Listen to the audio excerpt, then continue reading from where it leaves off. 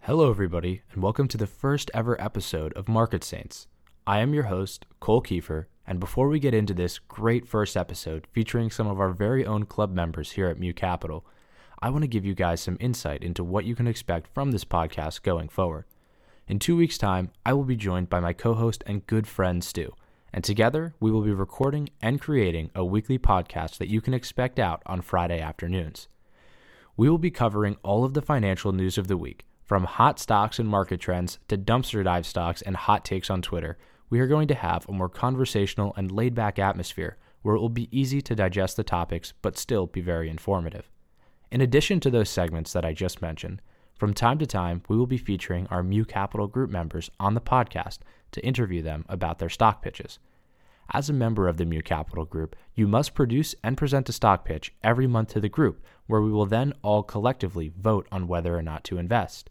From there, we will take some of our favorite pitches and feature them here on the podcast to give you guys a highlighted version of their inspiration and reasoning behind their pitch. And maybe, if you guys like their presentation, you guys can take tidbits from those interviews and apply it to your very own portfolios. In this episode, we will have two amazing interviews, starting with the two presidents of the Mu Capital Group, Charlie and Lawrence, on their PayPal pitch, followed by my good friend Sean Miller to come and talk about his Microsoft pitch. Aside from the group interviews and financial recaps, we are going to have featured interviews from various professionals in the business world from an array of fields. And out of respect to them, they will be released separately as their own episodes. As a whole, guys, I am super excited to bring you guys the first ever episode of Market Saints.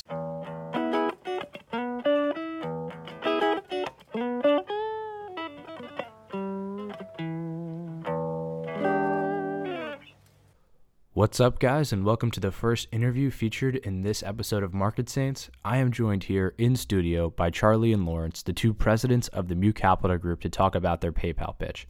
Hey guys, hope you're both well, and thank you for coming on. Hey Cole, it's a pleasure to be on the podcast. Thank you for having me. Yeah, thank you very much, Cole, for this. I can't wait to get started. So before I ask any specifics, I want to give you guys the opportunity to give me a minute or two highlighted elevator pitch of why you guys pitch PayPal.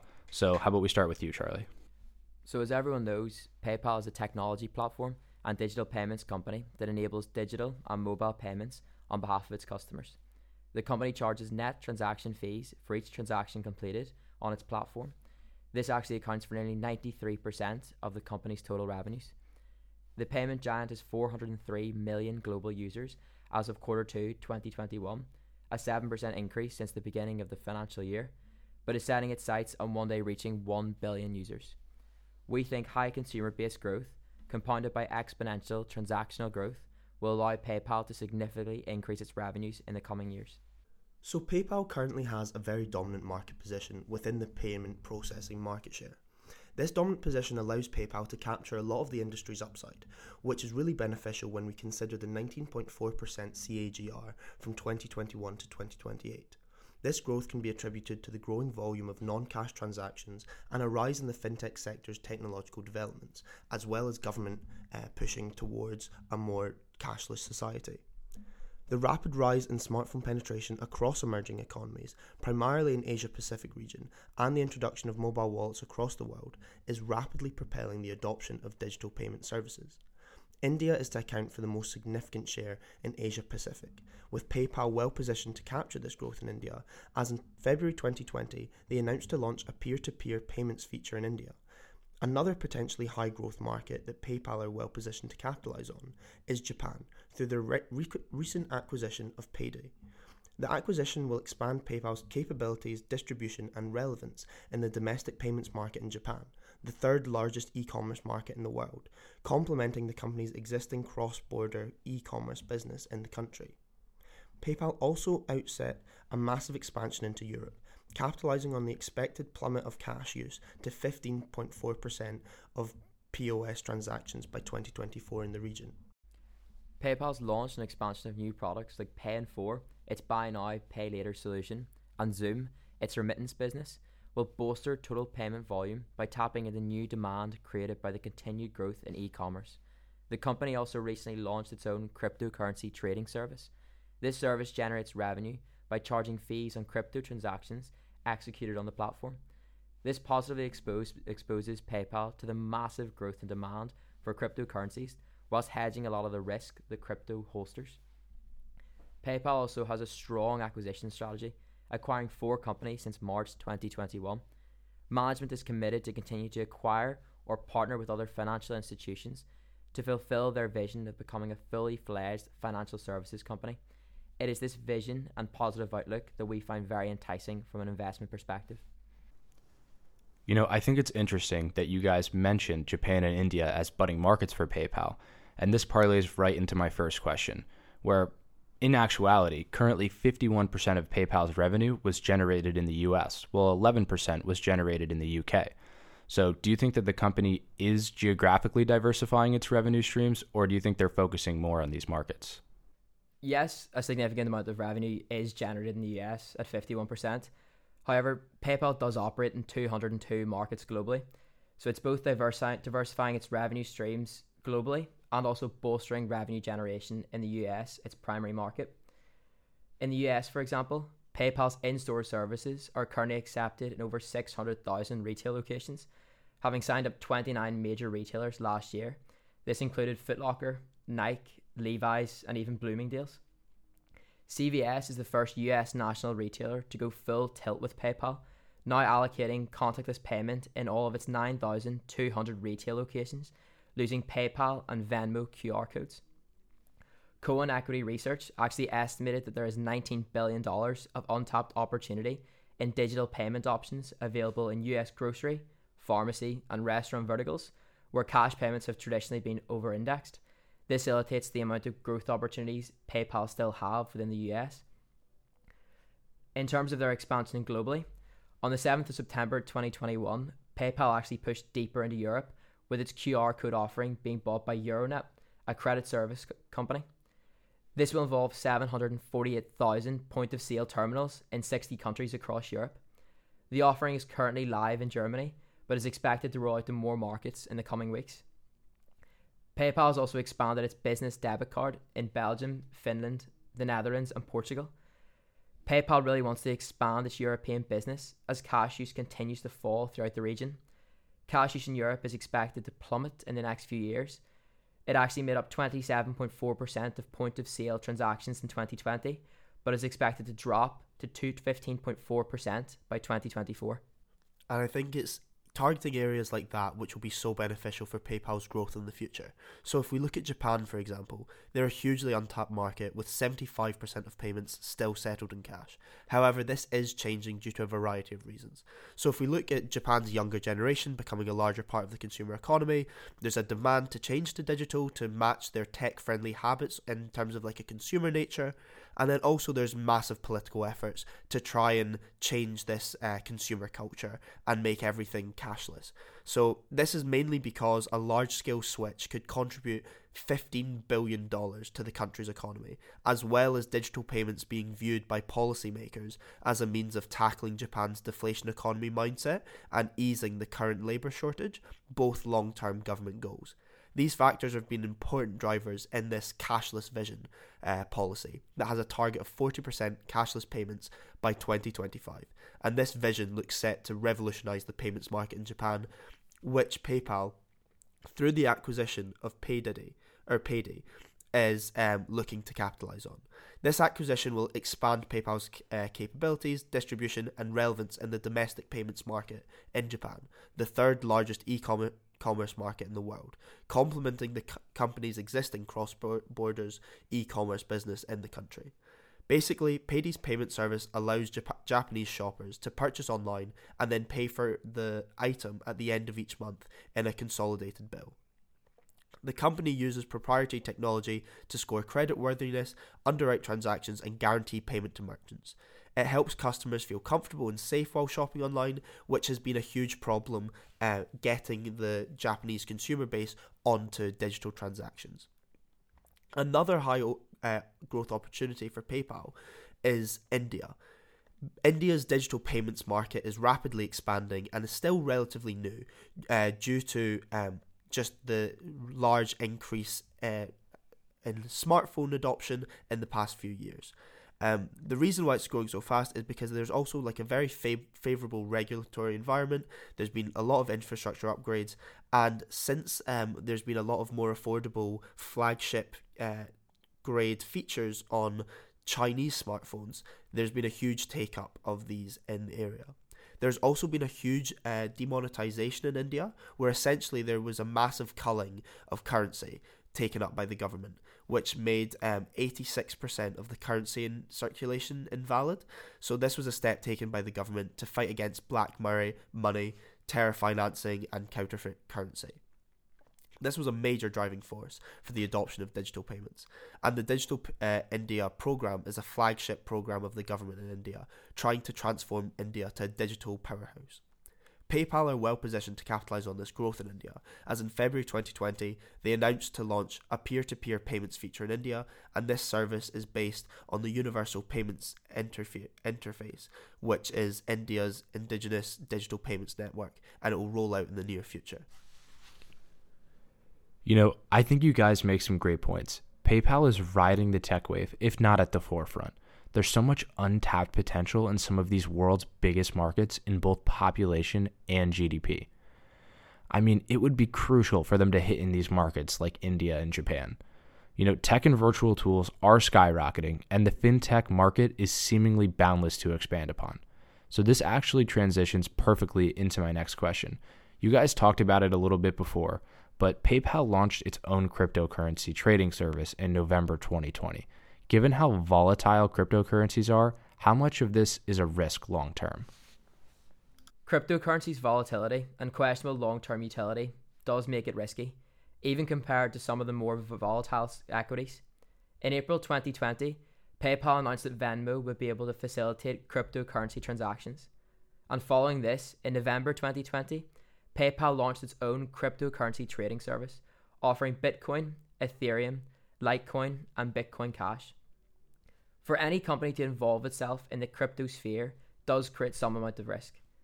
However, PayPal generates profits from cryptocurrency transactions, and the revenue it generates is not directly exposed to the general price movement or intrinsic value of the cryptocurrency. PayPal really profits over the demand of those cryptocurrencies. Therefore, PayPal is positively exposed to the growth of the cryptocurrency market without being vulnerable to its volatile price movements. PayPal sees cryptocurrency as a means of acquiring customers and increasing engagement on their apps and services. For example, in the days following the release of PayPal's cryptocurrency services in November, management actually recorded a 50% increase in daily logins to their apps. The company also recently acquired Curve, an Israel-based crypto custodian, to expand its cryptocurrency services, further illustrating PayPal's confidence in its crypto offerings as a long-term growth opportunity. I agree, Charlie. If PayPal wants to stay on top, they need to make sure that they are adopting to these new technologies. Cryptocurrency, by all indications, is here to stay. Paired with other movements like NFTs, which are essentially non-fungible tokens, it's just a form of online collectibles, all of these together have absolutely caught fire, and large organizations are finally opening up to cryptocurrency as a legitimate payment method as a result. Now, let's move on to our next interview.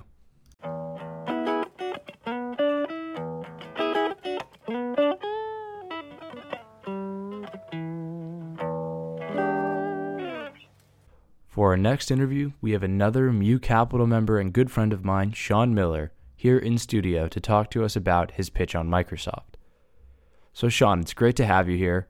And just as the first question, the same as I asked for Charlie and Lawrence, just give me a 1-minute pitch quickly on why you think Microsoft is a smart investment for the coming year. Firstly, Cole, thanks so much for having me. It's certainly great to be a part of something new and exciting as part of the Mu Capital Group. In terms of addressing your first question about a minute pitch about why I think Microsoft is a smart and worth it investment, just as a sort of one-line rationale before I get into a bit of detail, I personally think Microsoft is a smart investment because it is a market-dominating company with an impressive track record to date and attractive opportunities for growth going forward. Microsoft is certainly powering the digital transformation. Demand for their subscription-based Microsoft 365 continues to grow, as more and more business is conducted digitally. More specifically, their newer collaboration-oriented applications are market-leading products. SharePoint, for instance, their usage jumped 100% in 2020 as the platform surpassed 200 million monthly active users. Similarly, we have seen a similar thing with Teams, which was used by on average more than 115 million people each day. These impressive numbers reflect the pivotal role Microsoft plays in enabling enterprise workflow worldwide. Businesses' daily reliance on Microsoft is a valuable competitive advantage. And then I just wanted to add a short little second point as to why I believe it's a smart investment, and that lies in the growth potential of their Azure cloud computing service, particularly in big data and artificial intelligence, both of which seem to be a fundamental part of the world going forward. These are only just two examples of Microsoft's diverse potential growth opportunities, and given the variety of segments within its business, as well as people's everyday reliance on its services, I strongly believe it is an attractive stock to invest in. I think you make a lot of great points, Sean. I think the fact that their SharePoint and OneDrive grew at a rate of 100% in user activity is absolutely crucial to this stock as a future investment. I know that people will try to make the argument that COVID is the main and sole contributor to Microsoft Teams and OneDrive's success last year. And while it may be true that COVID shined the spotlight on Microsoft Team-like software, I think the fact of the matter is even through 2021, when a good portion of the world has started to revert back into office work, Teams is still growing at a healthy rate. In Q2 last year in 2020, during the heart of the pandemic, Teams had 75 million daily users. In Q2 of this year in 2021, that number has nearly doubled to 145 million daily users. Leading to my next question, Microsoft continues to push its foot down in diversification. From their software to gaming to many other fields, it seems like Microsoft has their hand in every basket. Therefore, I pose to you this question. Do you think that there's a potential that over time Microsoft begins to spread too thin, and all of these niche fields that they're involved in end up getting overtaken by smaller companies that are specializing in these fields? Well, that's a fantastic question, and I certainly think it's a reality for Microsoft, but I do think that they are keeping a watchful eye over it. Firstly, with revenue over the last 4 quarters sitting at about $168 billion, I believe it'll not be a huge problem for them. With the revenue of that magnitude, as well as their dominant position in so many segments of the market, getting overtaken in the odd field here and there will not be too costly in the long run as they continue to innovate and adapt. Secondly, given that their market value sits at just over $2 trillion, they are extremely well equipped to acquire some of the small companies specializing in some of these niche fields in an effort to combat the potential competition. This can be illustrated by what they have done in the past. For instance, their recent acquisition last month of Take Lessons, which is a platform for students to connect with individual tutors in various subject areas. This demonstrates their desire to combat competition in the edtech sector, which is certainly a new and exciting sector on the rise at the moment. Then secondly, their acquisition in August of a company called Peer5, which is a platform to optimize bandwidth usage via mesh networking technology, is a fantastic complementary company to MS Teams. This demonstrates their aspiration, I think, to remain market dominant in the whole online meetings field, if you'd call it that. I think it's an important point that Microsoft can essentially weaponize their size and the fact that they can monitor all of these small fields that they are branching out into by utilizing acquisitions to just further bolster their stronghold on some of these niches. So I have a topical question for you. About 2 weeks ago, we all experienced or heard about the Facebook massive cyber attack that shut down all of their platforms, such as Facebook, WhatsApp, and Instagram. Some people thought that Microsoft and Facebook, these kinds of big companies, were too big for something like this to happen. So what is Microsoft doing to prevent such an issue from occurring to them? Well, firstly, the obvious answer would be that Microsoft is continuously updating their platforms to ensure the most advanced technology is in place to prevent such cyber attacks from happening. The harsh thing is, however, given how well known Microsoft is, as well as the market share that they that they possess, there will always be attempts to hack them. However, besides the continuous updates, Microsoft has various platforms/measures in place in an attempt to combat such attacks. For instance, they have Microsoft Defender Antivirus, which is an anti-malware component of Microsoft Windows. It comprises a number of real-time security agents that monitor various overlapping areas of Windows for changes which might have been caused by spyware. And I believe such software can hopefully allow Microsoft to not experience what Facebook and the like have experienced over the last week. And then just to quote a statement which I found interesting on their website in terms of where they stand in this whole cyber attack space. They say increasing cybersecurity in critical sectors is vital to the future of national economies and has become a priority for governments around the world. Microsoft supports these risk management efforts and believes that every nation should have a strategy to frame its investments and desired outcomes in cybersecurity. This certainly shows the importance of cybersecurity for Microsoft, which will play a pivotal role for preventing any future attacks. The way that you describe Microsoft as a very strong, fundamental, bulletproof-esque company makes a lot of sense. You know, in the PC operating systems market, they have a 73% market share, even in competition with other titans such as Apple. And you know, I see the need to have core, strong, foundational stocks to balance potential riskier investments. But with a market value of just over $2 trillion joining Apple in the $2 trillion exclusive club, what is the upside in this investment, especially in this one-year holding period? Where do they even go from here? Also, do you have any fear that the government will continue to regulate Microsoft as a monopoly? Well, firstly, I'd like to say that Microsoft is the kind of stock that I would invest in for a minimum period of, call it 3 to 5 years. I certainly agree with where you're coming from with the potential limited upside in this investment, especially in just 1 year.